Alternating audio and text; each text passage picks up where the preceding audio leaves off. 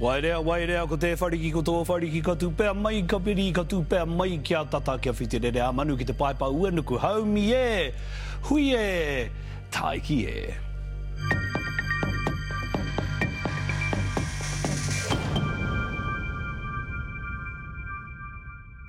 Ngā mate o matara, ngā mate o tata haramai haere. Tātou e pai mai nei ki te hāhātanga o te whenua ti hewa mauri ora. Kia tātou katoa and welcome back to the Hui. Tuatahi e mihi ake ana ki te tuahine o rini nāna no tātou te kaupapa I hautu I te rawaki e te tuahine tēnā koe. There are just under 2 weeks to go to election day, and if the polls are to be believed, our guest on the program today will be the next Prime Minister of Aotearoa. He, of course, is the leader of the National Party and joins me in studio now. Christopher Luxon, tēnā koe. Welcome. Tēnā koe, Julian. Good to be with you. Thank you so much for your time. I wanted to start with a comment you made. You said the National Party invented by Māori for Māori. Why did you say something so obviously not correct? Well, I meant to say we advocated for it. That was a misspeak in a debate, and I apologise for that. But what I meant by that was that, you know, we are great advocates of by Māori for Māori. Okay. And I'm proud of what that government achieved in coalition with the Māori Party and some of the things that we've done for Māori over that long period. So tell me then, Māori will find that possibly ironic, given you're also the party, and you particularly, are leading the charge to disestablish the Māori Health Authority. So how those two things marry together, if you believe in by Māori? Yeah, look, I mean, we just have a difference around co-governance of public services, and what I mean by that is that actually they are national goods, national public services that are made available to all New Zealanders, Māori or non-Māori. We want the coherence of having a single public health system, but within that it's not about we have one governance of a public health system, but we should be able to have lots of multiple providers within that system. And so, you know, there's a big difference, I think, Julian, between us and the Labour Party, which is that we do believe in this notion of localism and devolution, and so we want to partner very strongly with Māori health providers because they are the best to be able to get to the community and be able to deliver those outcomes. Why isn't the Māori Health Authority the best way to do that? Well, the Māori Health Authority is another bureaucracy. It is actually a government that has a different philosophy, which is centralisation and control. Let's build another massive bureaucracy in Wellington. Okay. Let's actually, and you've seen the reports, it's been a pretty damning report, and we're against that. I mean, we are for improving Māori health outcomes, absolutely. Right. We know we've got a hell of a lot of work to do in that space. But the way that we will do that is in partnership with Māori and local Māori health providers, in this case, education providers, other ways that we go about it. The argument, though, is that that's what they have done. I mean, there's a recent example. Ngāti Pikiao Hauora has been established in the last few days to deal with the direct impact it can have on health outcomes in that particular community. The Māori Health Authority supported one in Kaitaia to be able to lead to greater health outcomes in that area. Again, led by and advocated by the Māori Health Authority. Yeah. So they're doing that job. Well, I'd just say to you, I think there's a different way of doing it. I think, as you've seen in education, you can have a single education system, one governance structure for the delivery of education in New Zealand, but you can actually have charter schools, you can have kura, you can have a whole bunch of scenarios and delivery of that education system. And the same that we don't have to have a separate Māori education system to be able to deliver that either.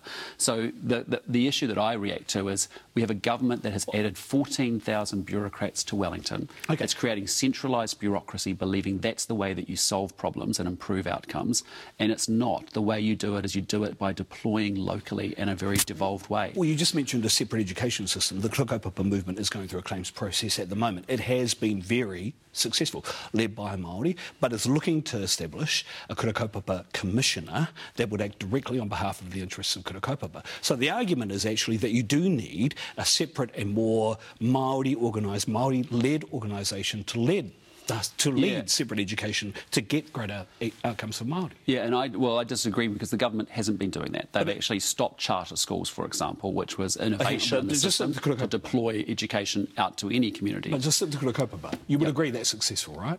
Yes, I do. Yeah, okay. I do. Yeah, but I don't think you need to create separate bureaucracy. And what we've seen with this government time and time again is that their answer is that they do everything centrally and in a controlled way through Wellington. And we believe in a very different concept. It is a fundamental difference between the two parties. It's an ideological argument. It is, but actually I think localism and devolution fits a lot more consistently with principles of iwi when I look at, when I sit down with iwi leaders across the country, and I've been doing that over a number of months now in small groups.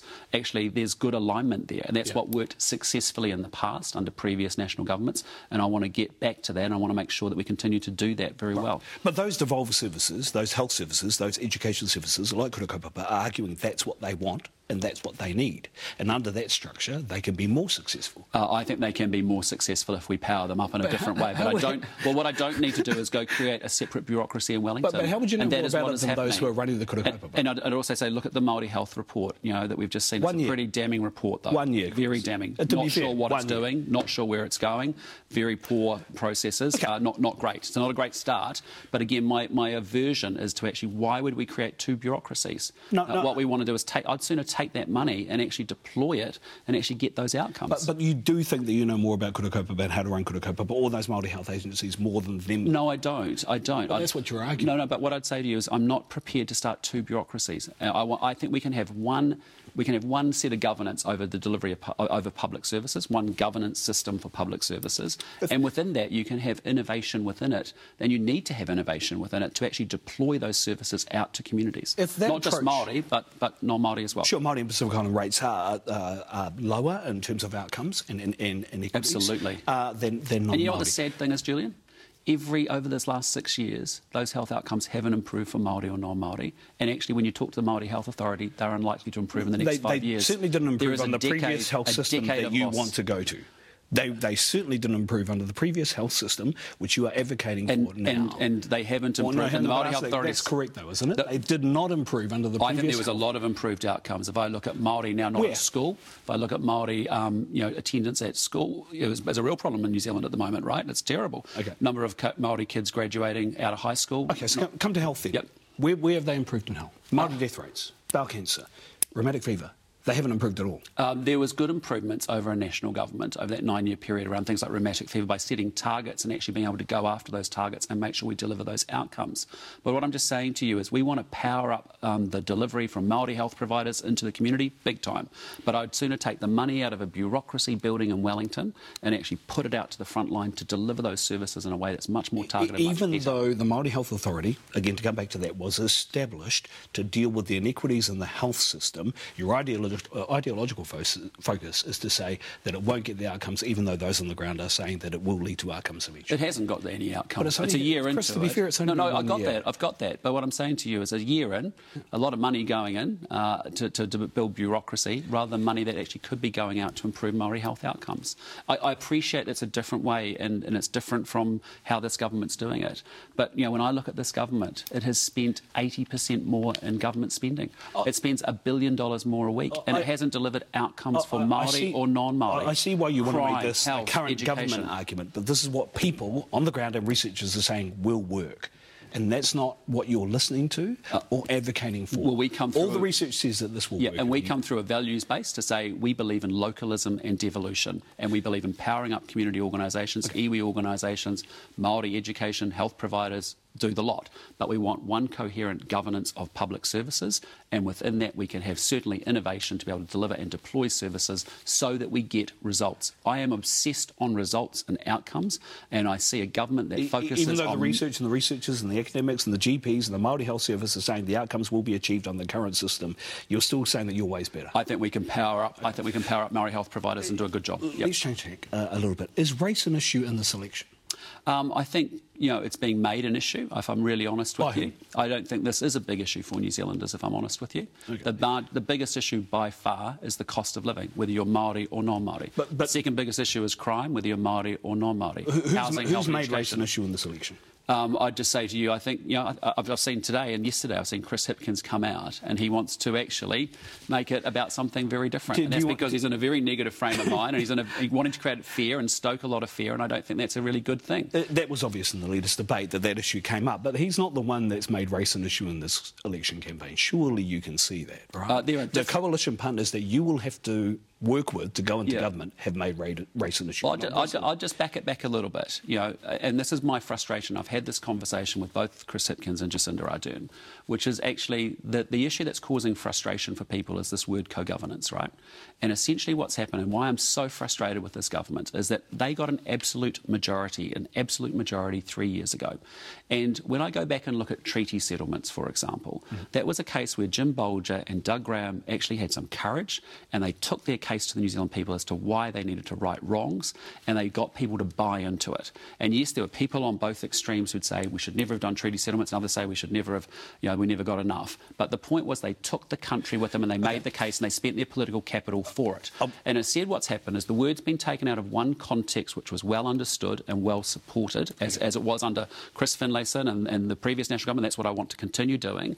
And it's been put into the context of the delivery of nationalised public services. And that is something I don't support. I'm not trying to cut you off. All I would say is that process was established actually in the late 80s when Labor was in government. But you're right. The treaty settlements but what I process mean is it got operationalised. Right. I'm proud of what got operationalised in that 9-year period of that national government. I do want to talk more about the treaty actually after this, and I look forward to talking more with you about policies, National Party policies, but also the treaty after this. Stay with us. We have more with the National Party leader, Christopher Luxon. Sorry, that was almost a Freudian slip. Chris Luxon with us after the short break.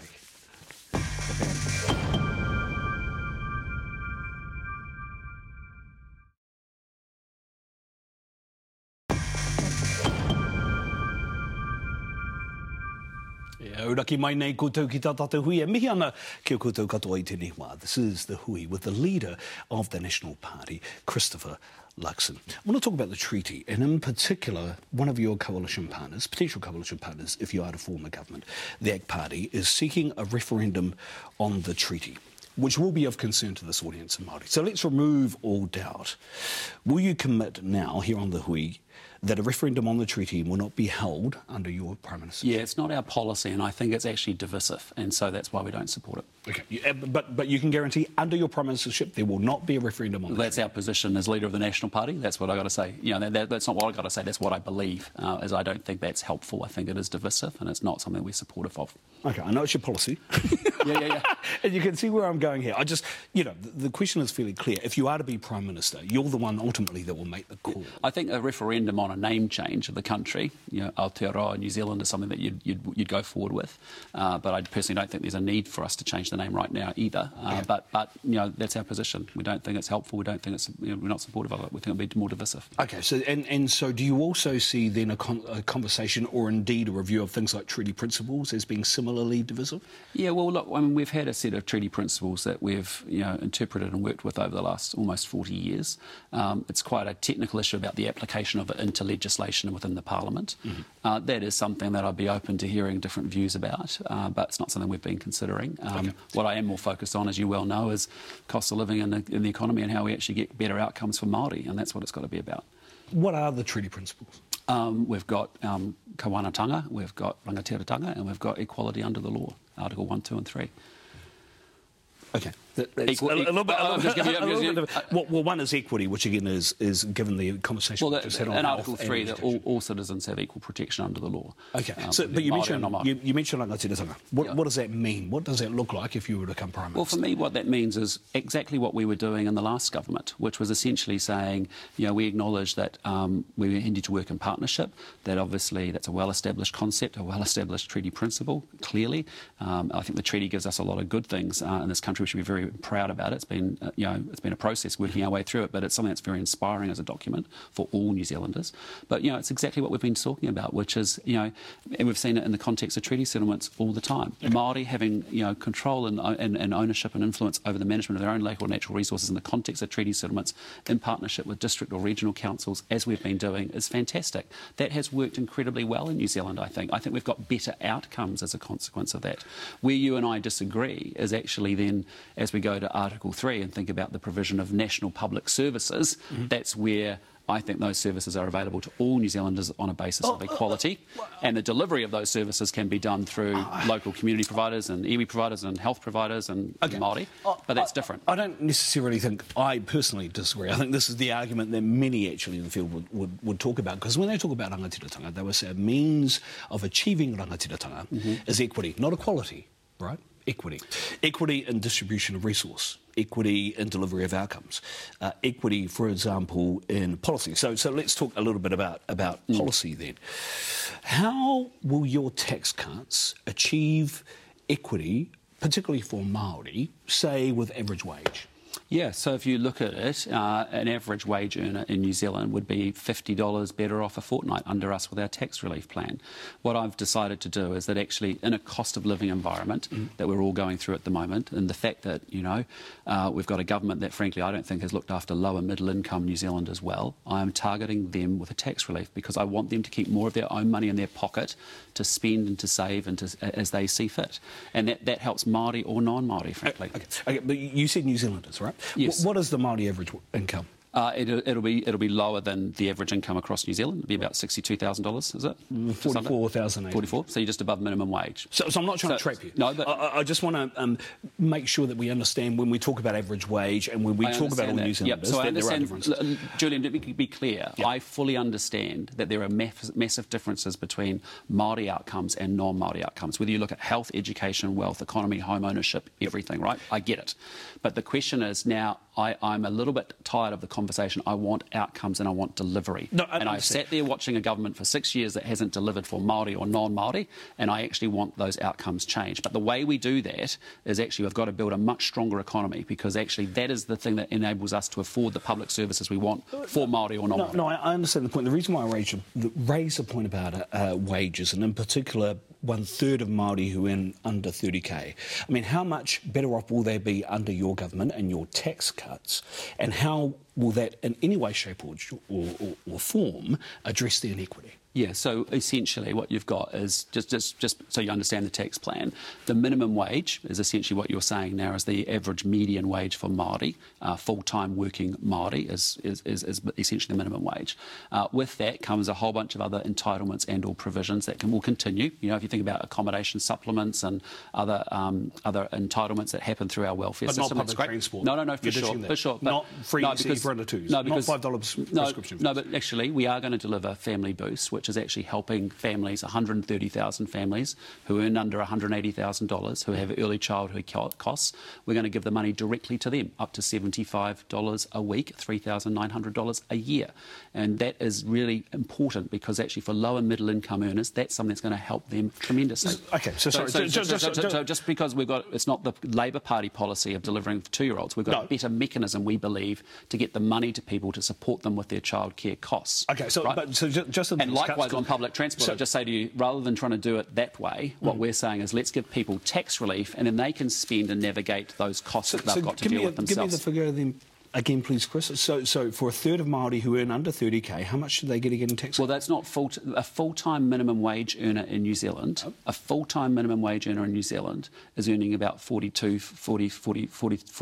$42,000, $22.70 an hour, times $40 hours a week gets you to where you need to be. And what we're saying for a minimum wage earner in New Zealand, it will be about $26 a week. Okay, what do you make of the $20 a fortnight? Sorry. The Children's Commission argued that indexing benefits to the average wage would be the number one thing a government could do to tackle child poverty in Aotearoa, New Zealand. Is that wrong? I think we're going to make sure that we actually give beneficiaries regular increases every year, and we're going to base it off the cost of living. That has been the long-standing convention. Not on inflation. On inflation, which is the cost of living. That's so that people can actually adjust to the cost of living. But not on the average wage. No, and a number of reasons for that. One is that actually you've seen that in recent times when inflation has got out of control and wages for the last 3 years have actually been not keeping up with inflation. People are going backwards. But you're going to bring inflation down. Yeah, we are going to bring inflation down. That's the point I'm trying to make. So what we want to make sure is that people who are on a benefit are actually, their purchasing power stays intact because as inflation comes in each and every year, they're getting cost of living increases with their benefit. Okay, so be clear, we're not cutting benefits. We're actually going to be increasing benefits, but the basis by which we do it is on the basis of inflation. So but some figures suggest, though, that if you don't take it to the average wage, you end up losing $2 billion over the next 4 years for beneficiaries. So therefore, beneficiaries lose $2 billion over 4 years. No, that's not true. No, that's not true. We are increasing different benefits each and every year. But the basis by what we're doing is we're linking it to inflation.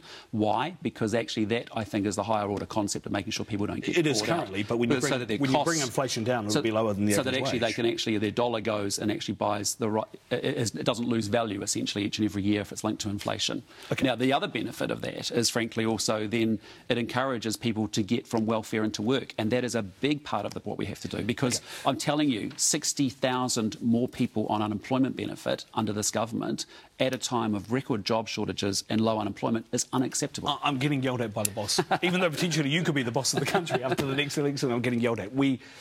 Actually, I think I'm going to keep Christopher Luxon here for the next part because there's a lot more than I want to discuss. So stay with us. We'll have more from Chris Luxon after this.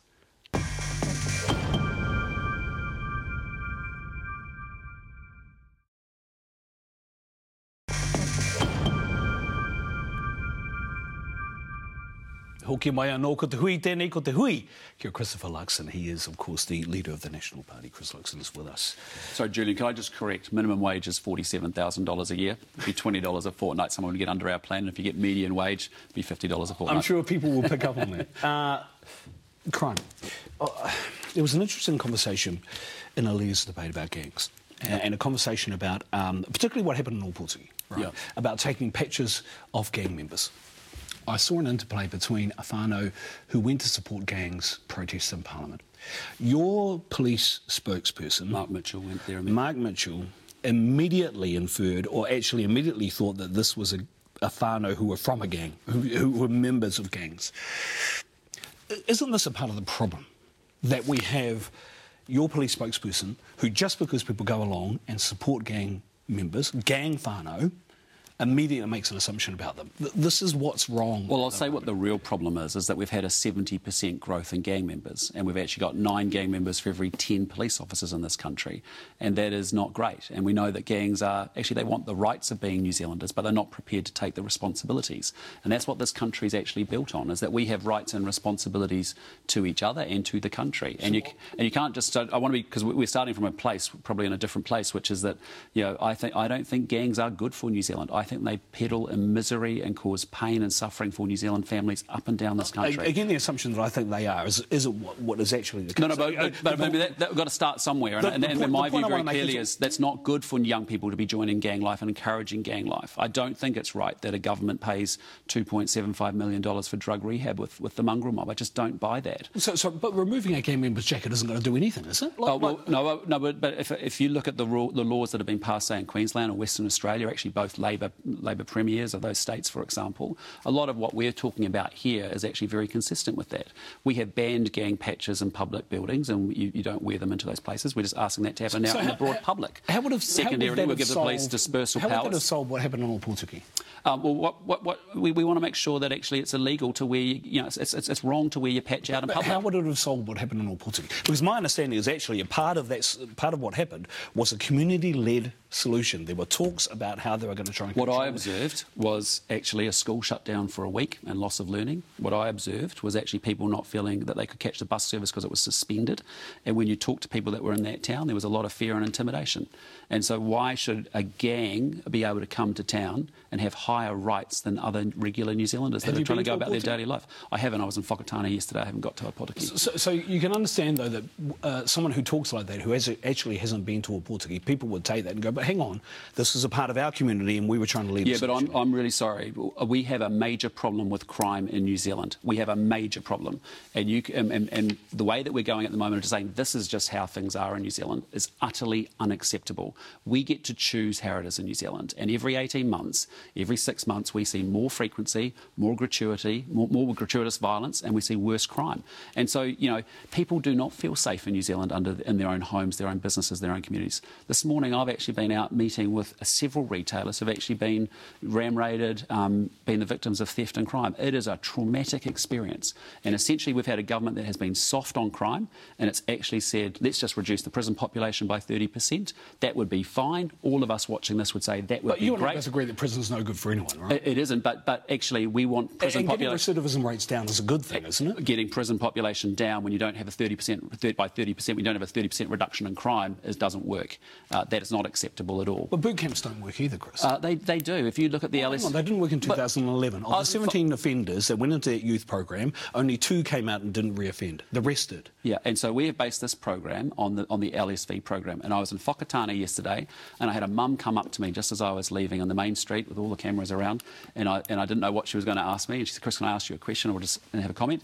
And she told me her daughter was on the LSV program and it changed her life. And I hear that consistently. I've heard of even young people who are on the LSV program end up joining the police. So we've taken the principles of LSV, we're taking the principles of social investment, putting the community organisations in at the beginning, and I tell you, our military leaders are much better mentors and leaders than what we've seen with those supervisors at Oranga Tamariki. All right. Again, there'll be people who say, well, we've just come out of a Royal Commission on abuse and state care, and there are potential issues that would rise out of well, let's be clear, the failure of Oranga Tamariki is something we should be very ashamed about. Well, it wasn't just Oranga Tamariki, it's state care. Yeah, right? I got it. But actually what we've seen in the last 6 months and the stories that have come out of that for our most vulnerable kids is unacceptable. I want to talk a little bit about aspiration for 2040.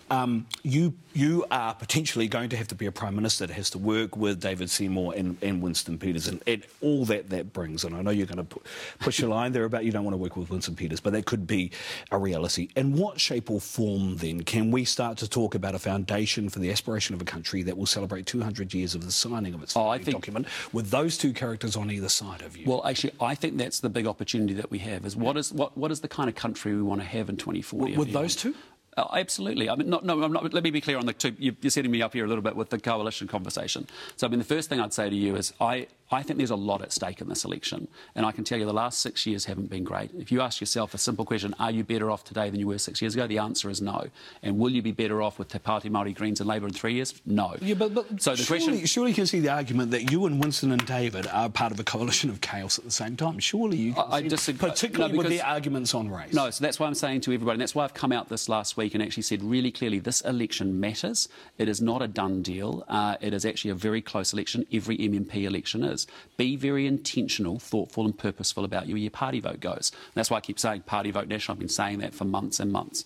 What I would say is that then, if beyond that, my strong first preference is then to work with National and ACT in a 2-party coalition. I think we will be very constructive. We have been in the past and we can be in the future as well. You don't want to talk about... And then you raise New Zealand First, and I want to be really clear about that. How are you going to make that work? No, but on New Zealand First, I want to be really clear. All I'm saying is that that is my last resort option, and all I'm trying to do is, if in the event of avoiding another 3 years of Te Pāti Māori, Greens and Labour, I would make that call to New Zealand First. Whether how is that going to be a coalition? How is that not going to be? I just say to you, New Zealand First hasn't gone with us for 27 years, and we all remember 2017. But how is that not going to be a coalition? So the answer is get back to the core thing, and actually, if you want change, you have to vote for change. Okay. Now I'm very much getting yelled at. Thank you for your time. Really appreciate it. Now, I know there are other Māori organisations that would love to talk to you, and I hope you're open to talking to people like Mihi Forbes and Moana Maniapoto as well before the campaign closes. Thank you so much for Appreciate it, Julian. Good to be with you. That was, of course, Christopher Luxon, the leader of the National Party. Kia hatia kua tairiake te kōrero a tātou hui ki konei. You can find all our stories and this interview on social media platforms and at newshub.co.nz. Kia mau. Ki te tūranga o te putupu Atea. Haumi e, hui e, taiki.